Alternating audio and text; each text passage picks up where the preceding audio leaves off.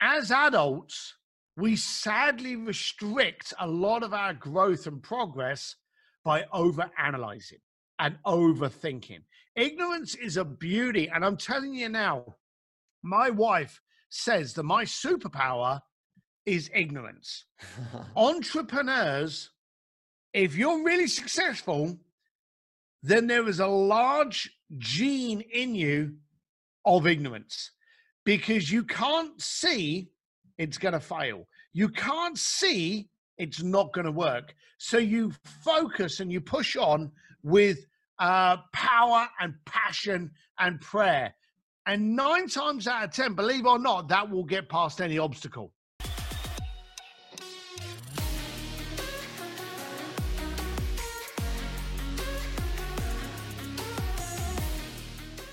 Welcome back to the Max Out Show, where I'm on a mission to help you max out every aspect of your life.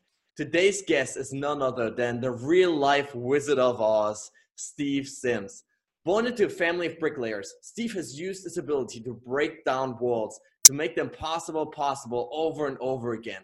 As the founder of Bluefish, Steve makes once-in-a-lifetime experiences happen for the rich and famous around the world, whether it's getting married by the Pope, meeting Elon Musk, or diving to Titanic. So Steve, welcome to the show. It's a pleasure to be here. Hi. I'm super excited to have you. And I want to start off with one insight from your book, Bluefishing, that I think really underlies your whole approach to life, which is this idea that the bricks that hold us back in lives are not, the external physical walls, but are oftentimes those bricks that we lay inside our heads, those belief systems, the excuses, and all of that. So can you tell us a little bit about breaking down those internal walls?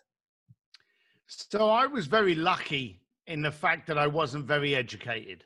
And it was strange to be able to look on that as a positive. And it took me quite a few years to realize what a positive it was. But as we grow up, we gather information and we fine-tune our reactions based on what we learn at school, what our parents talk about. If our parents are listening to nothing but opera, we may hate it, but we have an appreciation and an understanding and an education on opera. And if someone then introduced us to Metallica, we would be like, what the hell's that? It would be such a contrast. So as we grew up, I grew up in East London. My family were bricklayers, as you mentioned. They didn't have any education either. So they had nothing to impart on me from that context. We also, in the 80s, we didn't have internet. We didn't have Instagram. We didn't have Facebook. We didn't have any of these abilities to be able to peer into the world of someone else. So as I grew up, I literally didn't know what a Ferrari was. Wow, yeah. I didn't know what a Lamborghini was. I had on my parents' radar, therefore it was never on, any kind of conversation around the dinner table. So as I grew up, not knowing those things gave me the ability to not be frightened of them. So when I suddenly went to London and, walking around London, I remember walking into Versace and just going, bloody hell, this stuff is, it's bright colors and I don't like this. I was able to make an opinion based on my opinion rather than the perception that, the rich people, wear Versace. And a lot of people now, we do things, and especially we buy things for your benefit. If I'm trying to impress you, I may have a fancy car. I may wear a fancy watch. I may just start the story with you about how, well, I was in Monaco last week, and where do you do all of these things for other people's benefit. I didn't understand that. I hadn't been introduced to that level of bullshit that was required to ourselves. And there's the key thing. You're bullshitting yourself that it matters. So as I grew up, people were saying, I can't get into this party. And I'll be like, well, why can't you? And I would just go and get in. And the funny thing is, when you walk up to the door with, and people could call it confidence, but I would call it lack of intimidation. I'd walk up to the door, and of course, everyone's intimidated to walk into this private party in Mayfair or Monaco or Macau or something like that. I'd just walk straight up to the door and I go, evening, gents, and just walk in and they like you would be like, belong. "Oh, yeah, you walked in like you belonged because it didn't intimidate you." Now, the funny thing is, as years go on, I actually did get intimidated. And then I started looking back going, oh my God, I can't believe I've gotten to these places. And I had that moment of self-doubt. But in the early days, I would say the benefit for me was the fact that I never had any fear of it, just like a child, because I'd never been taught to be intimidated by it. So that was a lucky thing for me. Yes, that is so interesting. So then once you realized you started sort of feeling intimidated later on, did you go back to sort of reversing that and getting back in this old childish mode? Like, how did you sort of learn to switch that again? Yeah. So I started off, funny enough, I was a doorman of a nightclub, and I started to see all of these people. You know, I knew guys that would literally, their apartment was just down the road from the club, but they would get into the Ferrari and drive it outside the club, even though the engine hadn't even got warm. They hadn't even got out of first gear, but they had done it to impress everyone at the front. Now I'm thinking, well, that's bloody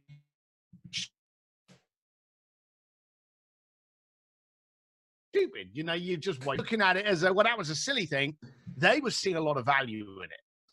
So the job of being a doorman gave me all of this ability to be a great therapist. I got to see the world of bullshit. And I then started getting these people into clubs. I then started throwing my own parties, giving them what they wanted.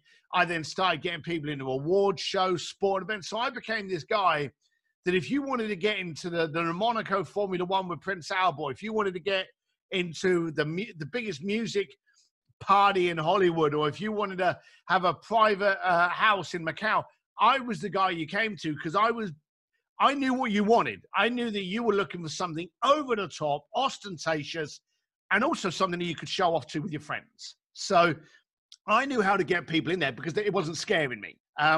But as I grew up, and then I suddenly thought to myself, just one day, I thought, ooh, I ride around on a motorcycle, which I do. I don't have a car. I ride motorcycles all the time. And I thought to myself, I don't even have a car. Surely people are looking at me funny. And all of a sudden you start questioning yourself. And I did the worst thing. I sold out. I bought a car. I bought suits. I bought an expensive watch.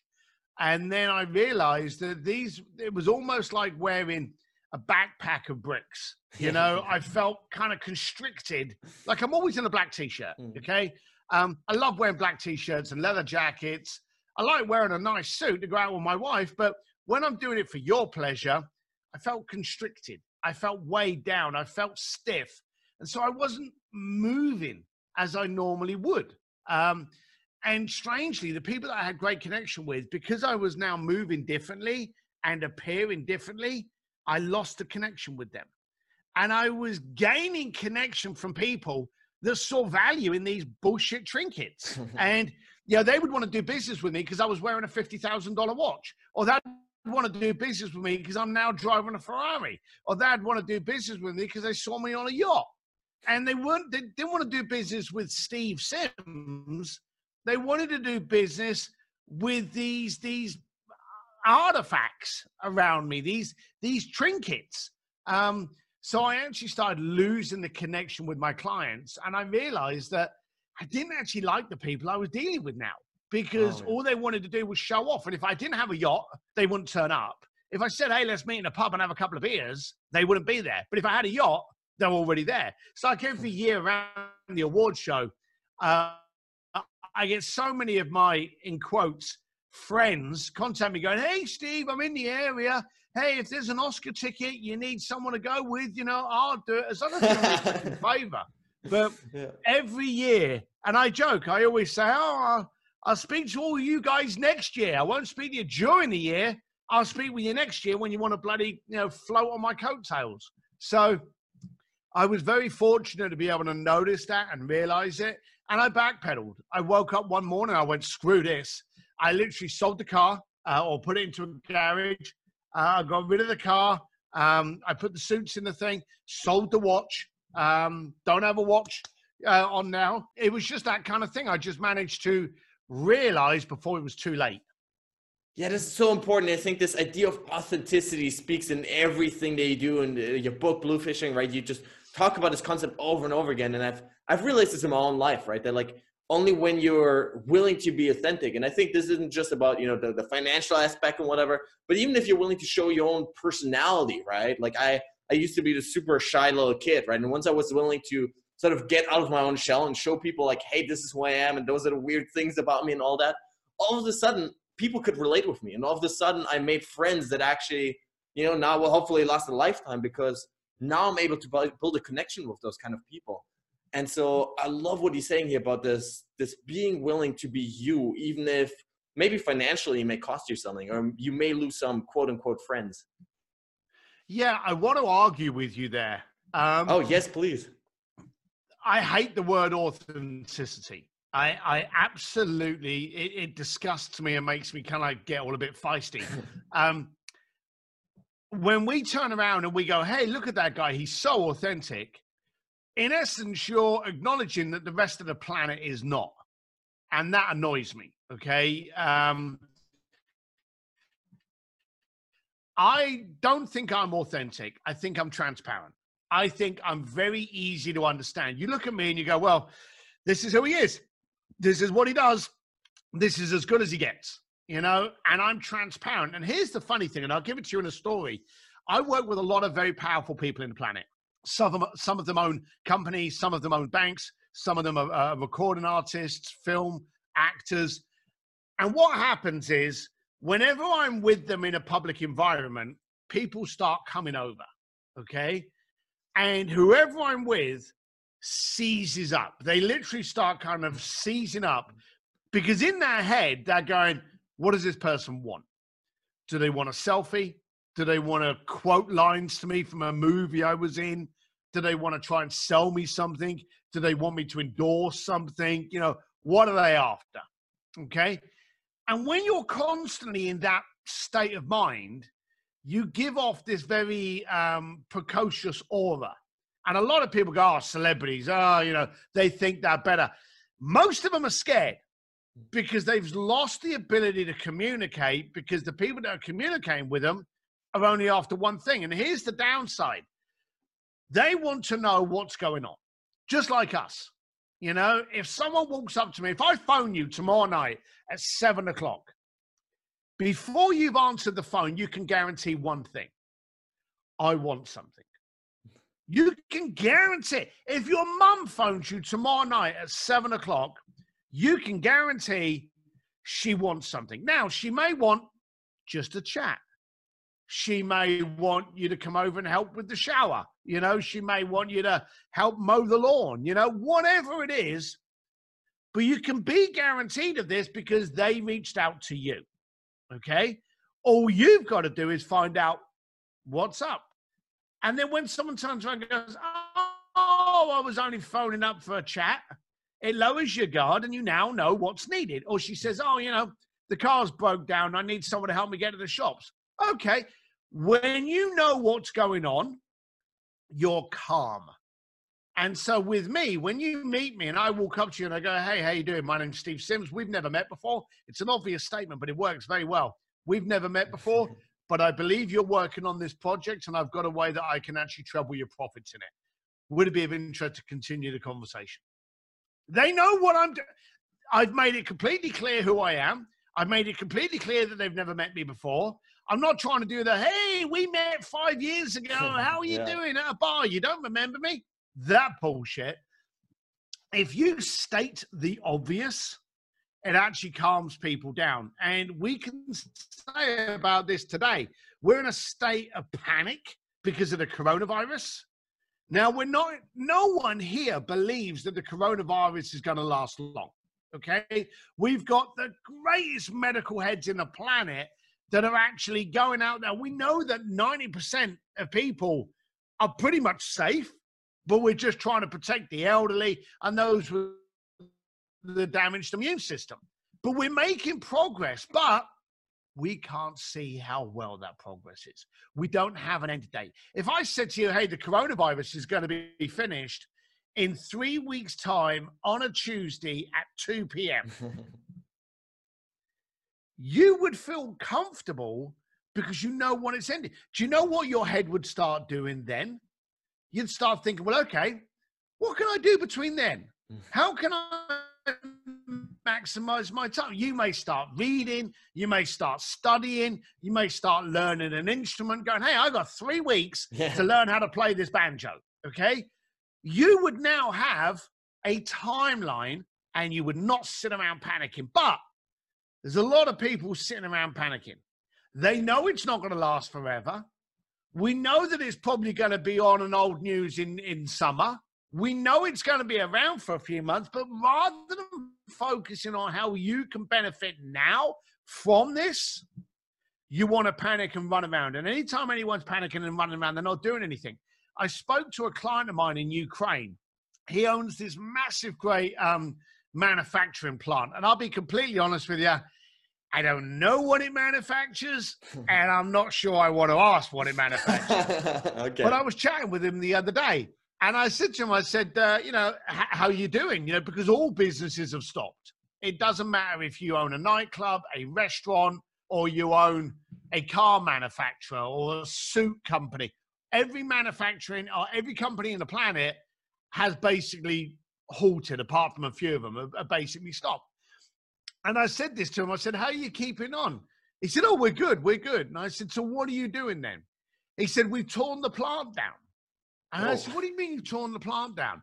He said, well, our machines have been in operation. And he said something like since 1983, okay? They've been in constant operation. One machine may close down and we replace it with a new one or we repair it, but all the other machines are going. So our fact since 1983, he said, this gave me a phenomenal excuse to turn all the machines off and service them all. Whoa. So when I get back, I haven't got a service for another 20 years. So he's taking the chance to do it. Now, what's also happening is, as entrepreneurs, we're on a very, very fast train ride. We're moving at 200 miles an hour. Okay, we're always doing things. We're always looking at opportunities. But we never look down, and we never look inward. Okay. So I've been doing this with the clients I've been teaching. I've been doing this on simsdistillery.com. I'm actually training the people that follow me to look down and look in, okay? Refine that, service that, so that when we get over this, and we know we will, you're going to be like a fine-tuned athlete. If you imagine that you've never worked out, and I said to you, hey, you've got nothing to do for 4 months, and you went, all right, I'm going to start working out, okay? Imagine what you would look like at the end of those 4 months, okay? Imagine if you started learning a language. But a lot of people, and I know we've gone slightly off tack, but a lot of people are focused on confusion and panic. And that's where, going back to the word authenticity, people put on authenticity. You get people go out there now and they go on stage and they swear. They go, oh, F this, F that. And people go, oh, he's so real. He's so raw. He's so authentic. No, he's not. He put that on because it makes you think he's authentic. Or the people that come out and they go, hey, I want to hear about your problems. What's real to you? Again, an act, okay? But if you go out there and you go, hey, I can do shit. This is what I do. If it works for you, great. If it doesn't work, move along. We'll all be fine. That's transparency. And I would love a world of more transparency and less authenticity. All right, you definitely got me convinced. So let's talk about transparency from now on. But what you said before about this proactive approach to using this pandemic, I absolutely love that. And I've seen so many workout groups over the last couple of days, like just rise amongst my friend group and everything. People coming together, doing like these home workouts over Skype and stuff. And I love that, right? Because it's such a good way to use this time now, where there's not much social stuff going on. So you have a bunch more free time actually right now, I've found, to really pursue this inner mastery, this looking inward, like you say, and whether it's meditating or exercising. So what are some things maybe you can suggest for people during this time to to really stay strong and come back stronger afterwards? So the funny thing is, and I actually posted a video about this today on my LinkedIn and Instagram and Facebook. I'm at Steve Sims. Well, Steve D Sims, SIMS. There's only one M in Sims. I'm very easy to find, but I posted a video today on social distancing, okay, and why you should hate it. But in the video I posted, I explained that this is nothing new. We've been socially distancing ourselves from people for the last 15 years. Yeah. You know, prior to that, if I wanted to talk to you, I'd pick up the phone. I'd arrange to have a coffee with you. We'd meet face to face. We'd chat in the park. You know, we'd talk around a business table. We would communicate. Then things like Facebook and Twitter came along. And now you just go on Twitter and you go, it's a lovely day in my neighborhood. Put the phone down, you get on with your day, and then you go back at 3 o'clock to see how many likes you got on the comment. We're not communicating anymore, and we're sure as shit not connected anymore. So now, as soon as this happened, and this is going to sound like bullshit, financially, I've been impacted like so many other people have, okay? Socially, I've been regenerated. You see, what I'm doing now is I'm phoning every single one of my clients. I am phoning every single one of my prospects. I FaceTime and I phone and I Zoom and I Facebook Messenger, tons and tons, and WhatsApp for my overseas clients. I am contacting them all and just going, hey, how is this impacting you? And how can we spend the next 5 minutes to make this one of the best moments of your grow, profit, or aid you? Now's the time you clean house, okay? Wow. Look at your world. If you, for argument's sake, if you've got all of this software in your company, how much of it are you using, okay? Every month we're moving so fast, and it's $10 here and $15 here and $35 here. For a start, how many of those things are you using? Now, if you're saving $35 a month and it's making a big impact on your world, then you've got bigger problems than that $35. But the point is, $35, that starts to add up, you know? So look at the little things and start noticing, do I use that? And over the past year, how did it aid, grow, or impact my life? And if the answer is very little, get rid of it. If the answer is yes, it does work, and here's a real good tip and trick for you, contact the company and ask for a discount code if you can pay for a year in advance. All companies are hurting for money at the moment. All companies are offering anything up to like, I had a motorcycle, a lock company. There's this, I bought 3 at $25 each. Now I ride motorcycles, and I bought the other 2 to send to clients and go, hey, while you're riding your bike, now you can lock it up. Okay. So you're focusing on the deals that can be had. I've gone to all the companies that I have, all of the software companies, and gone, hey, you know, tough times, it's probably impacting you as well. You know, are you doing anything on the monthlies? And they're going, well, we're not really. Some of them are going, well, we're delaying the payments for 2 months. And I'll say, well, look, let's play a different game. If I paid for a year up front, what discount could I get? And that coming back going, we'll give you a 50% discount. We'll give you a 60%. I've been spending money over the last 2 weeks. And last week, there was these cups that I really liked, that I did an event in Vegas, and everyone loved the cups. And the cups were $25. And I contacted the company that made the cups, and I bought a ton of them for $9 a cup. Okay. So I'm saving money by buying things I already wanted.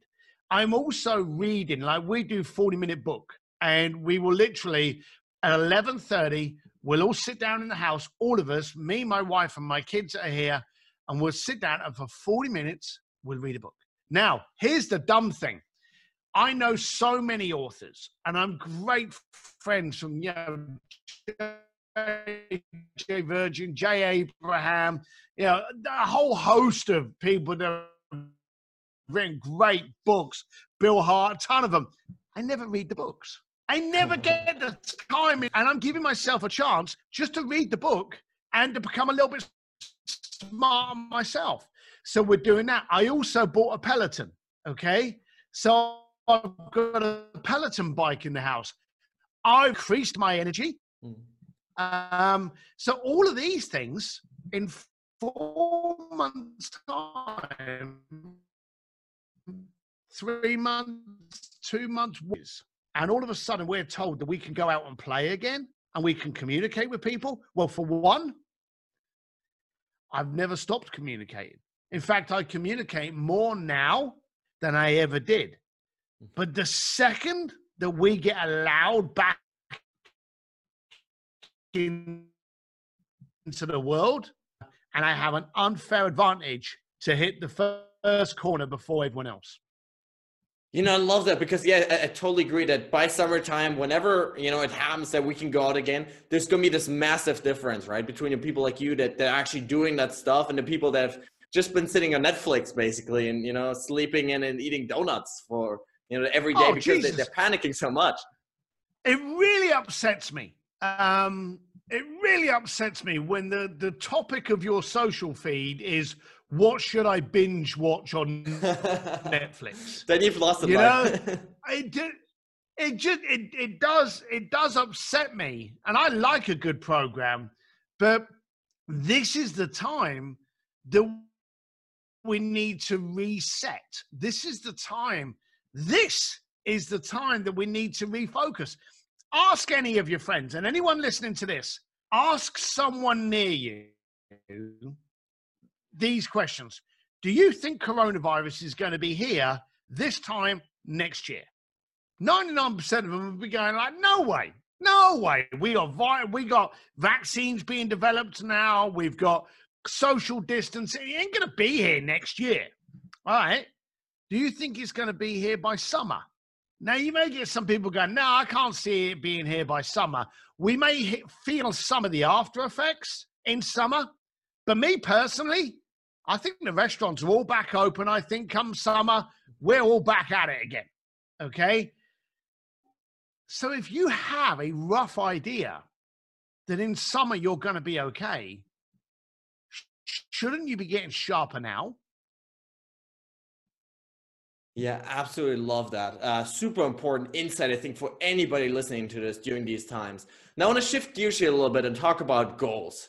Because, I mean, the goals that you've achieved for yourself and for your clients are just absolutely mind-blowing. So what does that process look like for you? Like, you have a client coming to you, you set a goal for yourself. How do you then think about or start to really, you know, brainstorm, like, how can I achieve that goal? Do you have a certain process that you go through? The process is a very strange one, okay? But this is what I do. The first thing I do is to action a millimeter of whatever the request is. Now, a lot of people, whether it be your goal or whether it be a client's goal, they plan everything in advance. They orchestrate and they work out what's necessary, what does it look like for the client or you to achieve your goal. Well, you don't need to because you already had that vision at the beginning. If you want to get slimmer, fine. You haven't got to know what your workout schedule is because, as everyone knows, the fitter you get, the workout schedule changes. All you've got to do the first day that you decide this is where you want to be or this is what you want to achieve for the client is do the first millimeter of action. I had a client that wanted to get married in the Vatican by the Pope, okay? I don't know the Pope. I didn't know anyone in the Vatican. But I did know people in Italy. Now, what would have been the point of me calling someone in New York? There would have been no point. So for that reason, I contacted people in Italy and I went, hey, do you know anyone in the Vatican? I made one small step. There was a motorcycle that I wanted to buy, and it was a very rare motorcycle called a Ducati Hailwood. And I thought to myself, I'm going to buy that. Within the next hour, I had found the key ring, the key fob of the original Ducati Hailwoods, and I purchased a key fob for $16. I had Wow. taken the first step to ownership of my bike by purchasing the key fob of which the key would hang on. So every time I do anything, I go, okay, what is the smallest step I can get or that I can take to get me 1 millimeter closer to my goal? And that's how I do. I'm afraid I am terrible at planning, because anyone that was launching a business last November, please send me that business plan and I will give you $1 million if it actually allows in the business plan for a worldwide pandemic that would cause your restaurant to shut down. The fact is, we don't know what's going to go on. I guarantee you, Kodak, well, we know for a fact it had no idea it was going to be put out of business. We had no idea Toys R Us would be put out of business. We had no idea that Amazon, the biggest bookseller in the planet, would become the biggest shopping mall in the planet. You know, we had no idea of those things. They happened. They grew. They evolved. So writing a business plan, I always say, never write a business plan on anything bigger than one piece of paper, because you have no idea what's coming up next Tuesday. You have no idea what you need to pivot and how you need to change and adapt. Yeah, I love that, because it speaks again to this point you made before about dealing with uncertainty, right? Like right now, we don't know how long we're going to stay inside, but life still has to keep going, right? You can't give up. You can't just sit there and wallow in tears and be like, I don't know what's going to happen, right? You have to take proactive steps in dealing with that situation. So, but then how do you approach goals that take a longer time? Because there are certain goals in life that just take, like your company, for example. How do you sort of approach that with this mindset of always taking the next step? I go with the baby steps. People say, how do you eat an elephant? Inch by inch.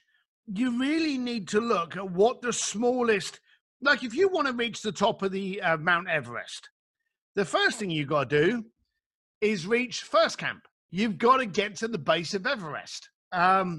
Pointless walking up Kilimanjaro. You've got to get to the base of Everest.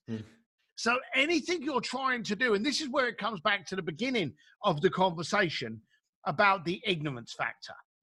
If you say to your little kids, hey, do you want to go and do this? 9 times out of 10, they'll start running to the car or they'll start running to the playground to do it, because they're going in a forward motion to be in the location where what they want to do is going to happen. As adults, we sadly restrict a lot of our growth and progress by overanalyzing and overthinking. Ignorance is a beauty. And I'm telling you now, my wife says that my superpower is ignorance. Entrepreneurs, if you're really successful, then there is a large gene in you of ignorance, because you can't see it's going to fail. You can't see it's not going to work. So you focus and you push on with power and passion and prayer. And 9 times out of 10, believe it or not, that will get past any obstacle. So I believe that what you should do is, if you want to do something, if you want to do something for your client, the first thing you should do is stop thinking. Start doing. Just one thing. A client comes to you and says, hey, I want to do this. All right, let me get back to you. What's the millimeter I need to do that's going to get me a millimeter closer? And then what do? You do another millimeter. And when you do 2 steps forward, that's called momentum. And once you've created momentum, you will get to what you want to get. Now, here's the daft thing. I joke that I've never given a client what they asked for, because in that momentum, in getting them towards what their goal is, you quite often see another angle which is far superior. You quite often see something that can be achieved either better, more economically, or more impactfully. So you change trajectory, which again is why doing a business plan is a bad thing, because a business plan doesn't allow for pivot. And pivot especially today, is the key word you need to get tattooed on your forehead. Wow, that is so powerful. I love this idea, especially of ignorance, right? Of developing deliberately this ignorance in our life so we can actually move towards our goals. Because I think one of the things that holds people back more than anything else is like they're afraid, right? They're afraid of like, what if this fails and I look stupid, or, you know, I don't achieve that goal, and what people are going to think, or whatever it is. So I love this point that you're making here about deliberately developing ignorance in our lives and just taking the smallest step that we can find. So one of the things that I noticed studying you was you seem to build your life around these ideas of euphoria and passion, actually being in love with life. And you make choices, even difficult choices, that basically bring you those things in your life. So can you talk to us a little bit about, you know, finding and living with that passion on a daily basis? Yeah, it's I think you may have put it on a pedestal too much. You know, people go, oh, how do you live with that passion? I just live, and the passion just happens to be there. If you enjoy what you're doing, and bearing in mind, you know, we can all look at our Instagram profile and think our life's perfect, but every now and then the shit hits the fan. You know, I had a massive deal last year. There was about 2.5 million, about half that amount of money. And I was like, crap. Now, luckily, I found a way of millimeter by millimeter getting out of it. And then we came into this year, and now we're in a pandemic. So everyone's life is not perfect. Perfection doesn't exist, but everyone needs to do. And sadly, not everyone does. So in my life, I wake up in the morning and I am motivated by fear. See, if you walk up to a bunch of people, and I've done this exercise in a room where I gave a speech, you walk on stage and you say, hey, run out the back door. There are 10 of my staff with a suitcase with $1 million in each suitcase. Go and get rich. A lot of the audience won't move. If they're leaning against the back door, they may push the back door open just to see if I'm full of lies or not. But I guarantee you, maybe 2 people walk out that back door. Maybe 2. Okay? But if you walk on stage and you say one word, fire, everyone will run out of the room. Why? Because we run away from pain faster than we run towards opportunity. Now, I've now become used to that pain and used to that fear that I don't want to be where I am today tomorrow. So this is what I do. I literally look at it and I think to myself, okay, I'm having a great time at the moment. Deals are going well. Deals are going wrong. You know, it's my life. Everything's where it is now. In a month's time, the definition of hell would be in the same place that I am today. Even though today it's great, if I'm in the exact same place next month, I haven't grown. I haven't tried new things. That's why I do a lot of podcasts. That's why I do a lot of investing in myself and self-education. That's why I do a lot of things that just challenge me to do differently. There's a radio program, I think it's called InTune or iTune or InTune, I think it is. And it's a radio program, a radio software for all the radio stations all over the world, okay? Every now and then I'll sit down and just randomly pick the craziest radio station from somewhere in the planet. And I've had like Afghanistan, China, K-pop. The other week I had Netherlands electronic dance music, EDM. Okay.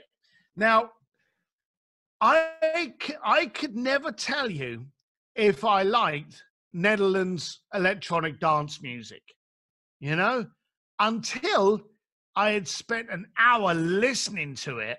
Wow. And then it made me it made me understand that I bloody hate Netherlands electronic dance music. But I'm now qualified to be able to tell you I don't like that. And so I will try and read a book. I will try and watch a movie. I will try and watch a documentary. I will try and study something online. I love listening to influencers, not because I think they're brilliant. There are some guys that I think are fantastic that I listen to absolutely everything they say. And there are other influencers that I think are a great deal of horse shit. But I want to know, what is it that you're trying to do? You know, what are you trying to perpetuate? What are you trying to profit from? How are you trying to make impact?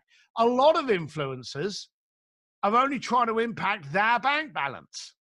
And you can see it. But it's good to actually watch it and understand and see how they work to get the fear installed to get you to part with the money. So I love educating myself. I like challenging myself. And here's a little thing for you. Here's a little exercise that all of you can do. The next time you go to a restaurant, instead of ordering the appetizer, which is usually the cheapest part of the meal, instead of ordering the appetizer that you usually have, order the craziest appetizer on the menu. Ooh. This makes it even more fun if you're in like a Japanese restaurant and you can't speak Japanese and you just go, what the hell's that? I'll order that. What happens is two things happen. You end up trying things that you never normally would have tried. But what this does to your intelligence, what this does to your head, is it gets your head ready to accept doing things differently. Now, if you can go to a store or to a restaurant and order an appetizer that you've never heard of before, all of a sudden, you're lowering your fear barrier. And so you're trying different things for different response, for different interaction. You can never go back. Once you get used to trying different things, music, books, movies, even arguing with someone. If someone's got a point of view, challenge them. Why is that point of view so important to you? Why do you believe this is the way it should be done? Now, you may not agree with them, but you will learn a lot from their positioning, their mentality, their difference in the way they grew up and how they learned these things, that you can at least acknowledge and understand where they're coming from. Even if you don't agree with it, but you will grow and learn how to understand and relate even with people you don't agree with. So I'm a great believer that we should do things in our life. And again, you have this opportunity now that you've never done before. You know, Steve, this is so interesting. There's so many super powerful tips packed in here. And we discussed a lot of things today in this podcast. If you could give our listeners just one challenge to take home today to start knocking down walls in their lives and achieve their goals, what would be that one thing? So usually the thing that we avoid is the thing we need to do most. It's also the thing that scares us, again, is the thing that we need to do most. So you should challenge yourself. If you're thinking, oh, I need to lose weight, the second the breath comes out of your mouth, once you finish that word, put your sneakers on and go for a long walk. Again, what's the first millimeter you can do that's going to create momentum to achieving your goals? I want to be different. Order different food. Watch a different TV station. Listen to different music. Educate your body that it's okay to look, feel, and experience things that you've not experienced, looked, and felt before. Train your head that difference is okay. A lot of people are scared of difference. I hear people, when a new car comes out, and people go, oh, I don't like that. I don't like the look of that new car. People don't like change. So get used to accepting it. A friend of mine once said, get comfortable with being uncomfortable. Yes, love that. Now, before I ask my final question, where can listeners connect with you online? Ah, that's easy. SteveDSims.com. And again, there's D for dog and Sims has got only one M. SteveDSims.com. But you can find me on Instagram under Steve D Sims. You can find me on LinkedIn everywhere. I've got a free Facebook page called An Entrepreneur's Advantage with Steve Sims. Or if you're really ready to get smart, jump over to simsdistillery.com, where I do 2 live Zoom calls a month, and I answer tons of questions, and I work very closely with my distillery members. So that's at simsdistillery.com. Perfect. Now, my final question is, what does it mean for you to max out your life? I think that would be the worst thing that ever happened. Yes? It's like when you talk to someone and they go, "Oh, I've traveled everywhere." I hope I never ever say that. And I don't ever want to hit the full max. I want to constantly try and get as much as I can out of life, but I never want to achieve everything. Otherwise, what's there to go for? I have one goal and one dream. And they always say that when you die, your life flashes before you. Okay. When I die and my life flashes before me, I want it to be so jam packed that there's an intermission for popcorn in the middle.